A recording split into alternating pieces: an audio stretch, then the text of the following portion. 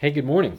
Today we're starting a brand new sermon series called Reveal, in which we're going to look at the idea of revelation throughout Scripture. Not just the book of Revelation, but the topic revelation. What does God reveal? What has God said to us about himself? What has God said to us about us? And why does God choose to reveal what he does reveal?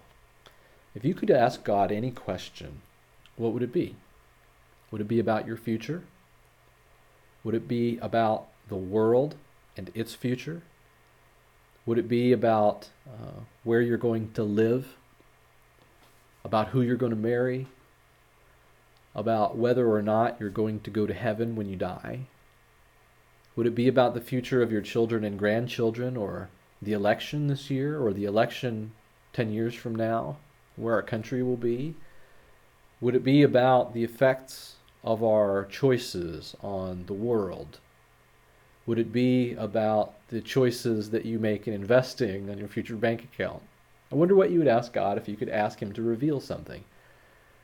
Many of us have interest in that kind of information because God holds information that we don't hold. He knows the future. We would like to know that future. We feel like we could be more responsible or make better choices if we had that information. We think, in other words, that it's information that we need. But is it? And if so, why wouldn't God give it? And what does God give us? And what does he think we need? These are all questions that have to do with the topic of Revelation. So today we're going to intro this topic by looking at Revelation chapter 1, the first 8 verses, and then a few things that are said by Jesus and about Jesus. So today we're going to talk about Jesus and Revelation. Begin with me in Revelation chapter 1, verses 1 through 8, where John will give an announcement, a blessing or beatitude, an introduction and a greeting, a doxology, which is a specific kind of prayer giving glory to God, and then a second announcement. And then finally, at the very end of today's reading, he gives an actual revelation, an actual reveal is given. So let's just read through the text again together, and I'll describe each of these pieces, and you can take notes or begin thinking about what these might mean.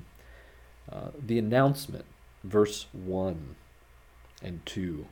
The revelation from Jesus Christ, which God gave him to show his servants what must soon take place. He made it known by sending his angel to his servant John, who testifies to everything he saw, that is, the word of God and the testimony of Jesus Christ. A process is described by which God the Father decides to reveal information, and he gives that information to the Son, Jesus, who gives it to his trusted angel, who gives it to John, the trusted minister and servant of God, who then writes it down and sends it to 7 churches in Asia Minor in the 1st century. And then those churches preserving the document and passing it on have shared it with us indirectly through the copying of those documents. And we trust that this whole process is the will of God and has been led by the Spirit of God so that we have this piece of Scripture in the 21st century. What an act of revelation. So indirect in some ways. God isn't coming to you and me this morning and speaking these words audibly. He's used the process described here to reveal something to us. This is the announcement that John makes. Then John gives a blessing or a beatitude. And in the book of Revelation, there are 7 of these beatitudes. They're similar to the beatitudes that Jesus gives in Matthew chapter 5 in the Sermon on the Mount. Blessed are, and so this little phrase, blessed are, or blessed is, means happy, content, living the life, full of life are the people like this. So blessed is the one who reads aloud the words of this prophecy. First insight today that John reveals to you is that if you read this book out loud, this prophecy out loud, it'll be a blessing to you. Well, that might be worth doing right there. Just taking the challenge to do that, to read this out loud, to see with your eyes, hear it with your ears. It will reveal things to you that will be a blessing. And blessed are those who hear it and take to heart what is written in it. So there's more to it. There is taking it to heart because the time is near. So this is the beatitude, that by listening, by reading, by hearing this book of prophecy and taking it to heart, you'll be blessed. That's true of all God's revelation. When God reveals something about himself to us, we're blessed if we see it, we're blessed if we hear it, and we're blessed if we take it to heart. So God does have information for us. Now, information is power. Information is power because with information you have options. You can act on information. Without information, you can't act on it. You can't act on what you don't see coming. That's why in our world we have examples of information being linked to power.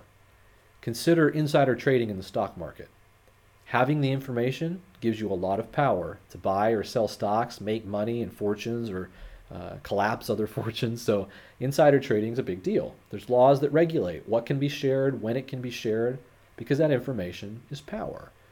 And the same is true in leadership, whether it's a government at the national level or the local level, or church leadership, or the leadership of a company or a public service of some kind. The people in charge have more information than the rest of the people, often, because that information sometimes has great power. Now, this can easily lead to corruption, but it can also be used to bless people, depending on the quality and the goodness of the leadership. For instance, in churches, a good counselor or minister doing counseling might have information about congregants that stays private for their protection and their benefit, so that they're not gossiped about, so that people don't look at them wrong, so that people don't judge them. And yet, it's possible that there's other kinds of information that is kept private or secret because people don't want things to be revealed about themselves. And so private information often leads to power struggle, that people will wrestle over being, to put it in Hamilton terms for the second week in a row, in the room where it happens. And this is a very important idea, that access to information and access to decision-making, access to what is going on and when it's happening, has to do with power. So when God reveals to us something in this reading today, that gives you some power. You have an opportunity to act in faith, to believe God, to obey him, to make changes in your life in obedience to what God reveals. And yet, maybe what God reveals is not directly the answer to the questions you would like to ask. Instead, what is revealed is what is real. In fact, what is real is the only thing that can be revealed.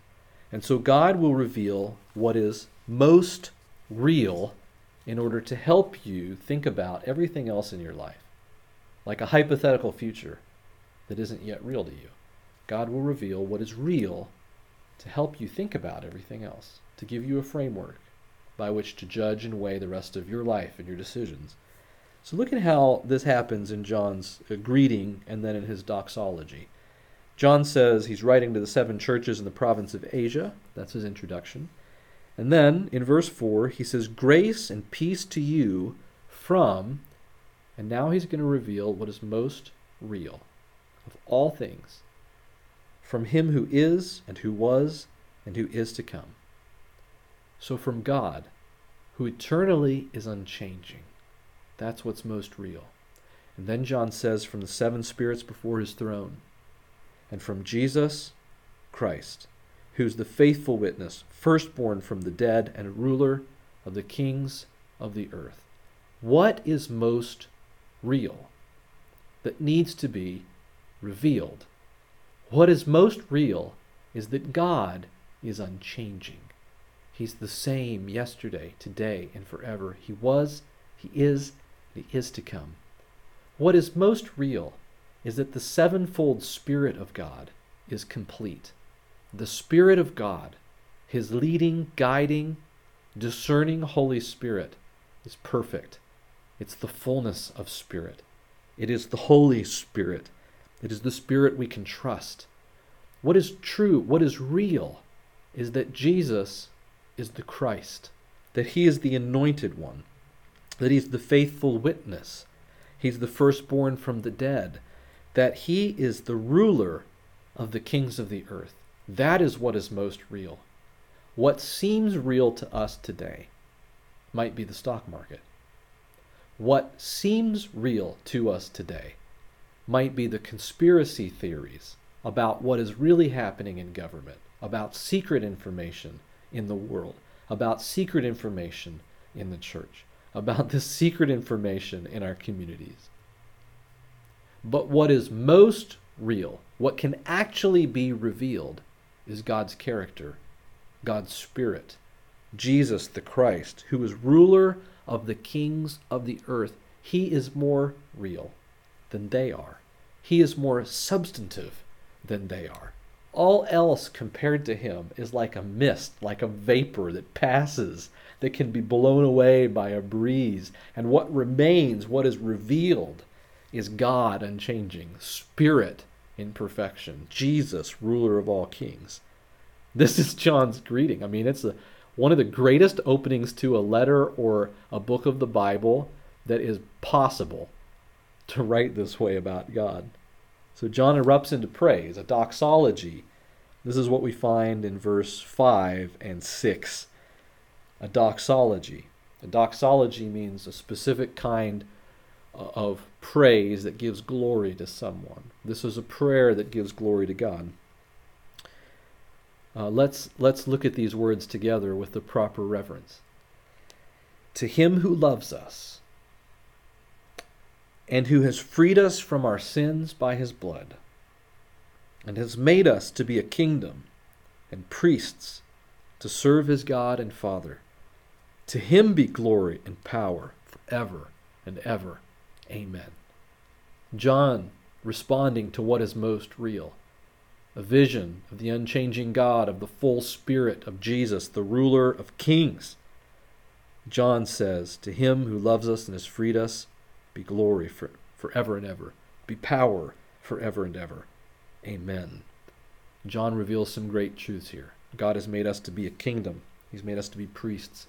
We could unpack those and talk about those, and those would be messages on their own, but today I want you to recognize John is giving glory to God because God has revealed what's most important, his unchanging nature. And he's revealed that through Jesus. The Father gives Jesus the message, he gives it to the angel, he gives it to John. But in history, God revealed himself to us most fully, most permanently, most clearly through Jesus. Jesus Christ in this world is the best lens by which we can see God, to understand God. When I say lens, I'm talking about a piece of glass that reflects light, that bends it to shine on a specific place, like the retina of your eye or the sensor in a camera lens. Today I was sitting with John Dias. Yes, our very own John Dias. We had breakfast together today. And we were talking about cameras and how they work and how the science of light in a lens and on a sensor works. And it's fascinating because what the study of sight reveals to us is that we never see the real thing. When you and I think that we're seeing the real thing, what we're always seeing is an interpretation of the thing. This is why if you put on a new pair of glasses or contact lenses, sometimes you'll trip and stumble over a step that you've walked up 1,000 times. You'll reach for a water glass and knock it over and feel clumsy, like you're a kid all over again when you're wearing a new set of lenses. You've had the prescription adjusted. Why is that? Well, our body gets used to a certain interpretation of what we're seeing through the lenses that we have. When the mind sees through those new lenses and the light is bending a different way, it is catching up to interpret what we're seeing. It might take a few hours or a few days before we reach for the cup with confidence and step on the step without tripping. And the same is true in photography. Whenever you take the picture of a person, you take their portrait with different kinds of lenses, you get different results, and you can set this up on your own if you'd like a science experiment and you have a camera with multiple lenses. If you've got a shorter lens and a longer lens, like let's say a 50 millimeter and a 100 millimeter, you can set up a person in a stool and then at a certain distance take a picture with the shorter lens. fill in a certain amount of wall around their face, and then with the other lens you walk back further and you set it up at different distances so that you're capturing the same amount of wall and the same amount of face. So that, if it's bricks or something behind them, you've got the exact same lines outlined. And then print those pictures and lay them side by side, and what you'll notice is that the boundaries of the photo are the same. You got the same number of bricks in each photo. You got the same amount of face in each photo. But the face shapes of the person, the same day, the same chair, same camera, two different lenses, their face shape will look different. One, they'll look longer and skinnier. The other one, they'll look a little shorter and squatter. And one of them they're going to pick and they're going to say, I love that portrait. I don't like that one so much. How can that be? Well, both of them are shaping light to land on a sensor. In other words, none of them are perfectly showing you the real thing. They're doing as best as they can to get close to it. Jesus is showing us God more closely, more accurately, more specifically, more clearly than any other reveal of God. Whenever a preacher tells you God spoke to me, that might be great, but it's Jesus that we check that message through. When a church says God has called us to, that might be a wonderful mission, a wonderful idea, but we check it through Jesus, the real lens. When people feel that their prayers have been answered, they have peace one way or the other, we check that through Jesus. Everything that we believe about God, every preference that we have for our life is susceptible to this distortion of our sight. But Jesus is the lens. Jesus is the reveal that helps us to see clearly. Look, John writes in verse 7, he's coming with the clouds and every eye will see him. This prophecy John gives is that one day everyone will see Jesus. You'll see him, I'll see him, we'll all see him for real because he is real. And then when we see him, we will see that portrait matched against all the other portraits that we've taken in our life of him and of ourselves and of how we relate to him. Look, he's coming with the clouds. Every eye will see him, even those who pierced him. And all peoples on earth will mourn because of him. People will see the real thing and they'll say, if only I'd known. People will see the real thing and they'll say, I was wrong. People will see the real thing and they'll say, this is the thing I've always been looking for. This is the thing of which everything else in my life was a cheap imitation. Every other pursuit, even every worship song, was just an image trying to capture this real thing. So shall it be. Amen. I'm the Alpha and the Omega, says the Lord God, who is and who was and who is to come, the Almighty. So this is the only quote from God in today's reading, the only actual words that John records from God for us. The revelation itself is this final sentence. I am the Alpha and the Omega, says the Lord God, who is and who was and who is to come, the permanent thing, the real thing, the Almighty. Now, Scripture talks to us clearly and plainly about how God wants us to measure his reveal, his revelation. What is it that God has said? Who is it that God is? What does God care about? What does that look like in a human life? And to all of those questions, God's answer is Jesus, the Son. Jesus Christ is the one. So we could take some examples from Jesus' own words and some from words that the apostles wrote about Jesus. And I want to just share a sprinkling with you this morning so that you can see some of these important verses about how Jesus reveals God to us most perfectly, how he is the true lens. He is the real portrait. John 1:14, same author, earlier in his life. John writes, the Word became flesh. So see that? The very message of God, the very word of God, what God wanted to communicate, put on flesh and made his dwelling among us. We have seen his glory. The glory of the one and only Son who came from the Father, full of grace and truth. John claims God wanted to reveal, and what he revealed was Jesus. We've seen him. John saw him with his own human eyes, touched him with his own human hands, and then translated him to us with his own words, written on paper, on parchment. So John says, we saw the real thing. This was not a cheap fake. This was not an imitation. There is information that God alone has. And information is power. To know this is real power, and we've seen it, and it's Jesus. He came full of grace and truth. Later, John 14:9, John says that Jesus, speaking with his apostles, was asked a question by Philip. Will you reveal the Father to us? Will you show us God? Will you show us the Father? And Jesus answered, don't you know me, Philip? Don't you know me, Philip? Even after I've been among you such a long time, anyone who has seen me has seen the Father. How can you say, show us the Father? Jesus asks Philip, haven't you known me? Then you've known all you need to know. All your questions aren't answered, Philip. Where will you be? What should you spend?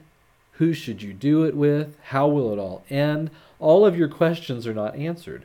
But with me, you're in the room where it happens.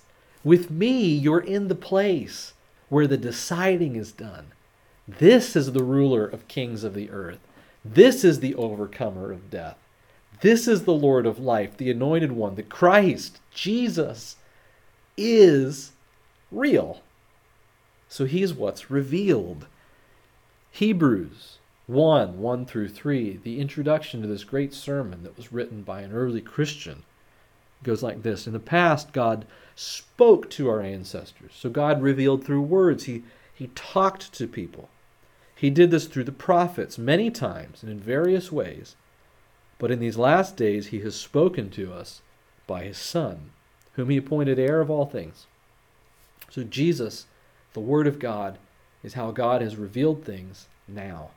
The final, best, perfect revelation of the will of God. The Son is the heir of all things, through whom God made the universe. The Son is the radiance of God's glory. That's another time we've seen the word glory, just like John 1, just like Revelation 1. Hebrews 1 starts off with the glory of God, and that glory is Jesus. He is, in Hebrews 1, the exact representation of his being, sustaining all things by his powerful word. John the Revelator in Revelation 1 almost seems to be underselling Jesus compared to Hebrews 1. John in Revelation 1 says he's the ruler of the kings of the world. That's power. But in Hebrews 1, this author says, anything that you can touch, it's only there because Jesus is speaking it into existence right now. That is power. So all the rulers, all the kings of the world, their very being, their very existence is only there because Jesus is speaking them, sustaining them by his powerful word at this very moment. And the same is true of you and me. After he'd provided purification for sins, he sat down at the right hand of the Majesty in heaven. So the Father and the Son and the Spirit are in union here in this work. Colossians 1. This one's by Paul. Another beautiful insight into what is real. The Son, verse 15, Colossians 1:15, the Son is the image of the invisible God, the firstborn over all creation. For in him all things were created, things in heaven and on earth, visible and invisible, thrones, powers, rulers, authorities. All things have been created through him and for him. So again, there's a theme of power, that Jesus is in charge. Even things that are unseen are made by and in Jesus. And all thrones, powers, authority, all of that belongs to him. He is, verse 17, before all things, and in him all things hold together. He's the head of the body, the church, the beginning, and firstborn from the dead, so that in everything he might have the supremacy, very much like Revelation 1. Verse 19 and 20. For God was pleased to have all his fullness dwell in him. All the fullness of God in Jesus, what is real. And through him to reconcile to himself all things, whether things on the earth or things in heaven, by making peace through his blood shed on the cross. See, in all of these scriptures, what the Holy Spirit is telling us, what God is telling us through Scripture, is that it's Jesus that we look to. He is the permanent thing, the foundation stone, the cornerstone. It's by him that we measure all reality. We might think that we're rich or that we're poor, but we measure that based on Jesus, not based on economics. We might think that we're talented or that we have no ability, but then we look to Jesus and we measure that by Jesus, not by a modern sophistication or opinion. We might think that we're savvy or smart or witty, intelligent in many different ways, but we go back to Jesus and we measure that by him, by his cross, by his resurrection. He is the most real. We want so badly for God to give us answers about the future of our life and the future of our world, but God wants to give us a better answer about what it means to be permanent, what it means to be rock steady, what it means to be solid in turbulent times, and what that looks like is Jesus, because he reveals the nature of the unchanging God and the full sevenfold Spirit. Jesus put it in these words, his own words, in Matthew 11:27. All things have been committed to me by my Father. No one knows the Son except the Father, and no one knows the Father except the Son, and those to whom the Son chooses to reveal him. Jesus sees as his mission, proclaiming the kingdom of God, proclaiming that repentance and the forgiveness of sins is at hand, that it's here, that it's near to us. Jesus sees this mission as being one of revealing God in his permanence, in his presence, Alpha and Omega, beginning and end, never changing, always steady, here for you in turbulent times, so that no matter what may come in your life, what may come of 2020, if this is the end of the world as we know it, as the old rockers used to sing, that God is never at his end. So pray with me today, the doxology of Revelation 1. And throughout the coming weeks, we'll talk more about why God reveals these things to us. Pray with me the doxology of Revelation 1. I'm in verse 5, and I'm going to read verse 5, the second half of it, and verse 6. To you who love us, and who have freed us from our sins by your blood, and have made us to be a kingdom and priests to serve God our Father, to you be glory and power forever and ever. And the church together says, Amen.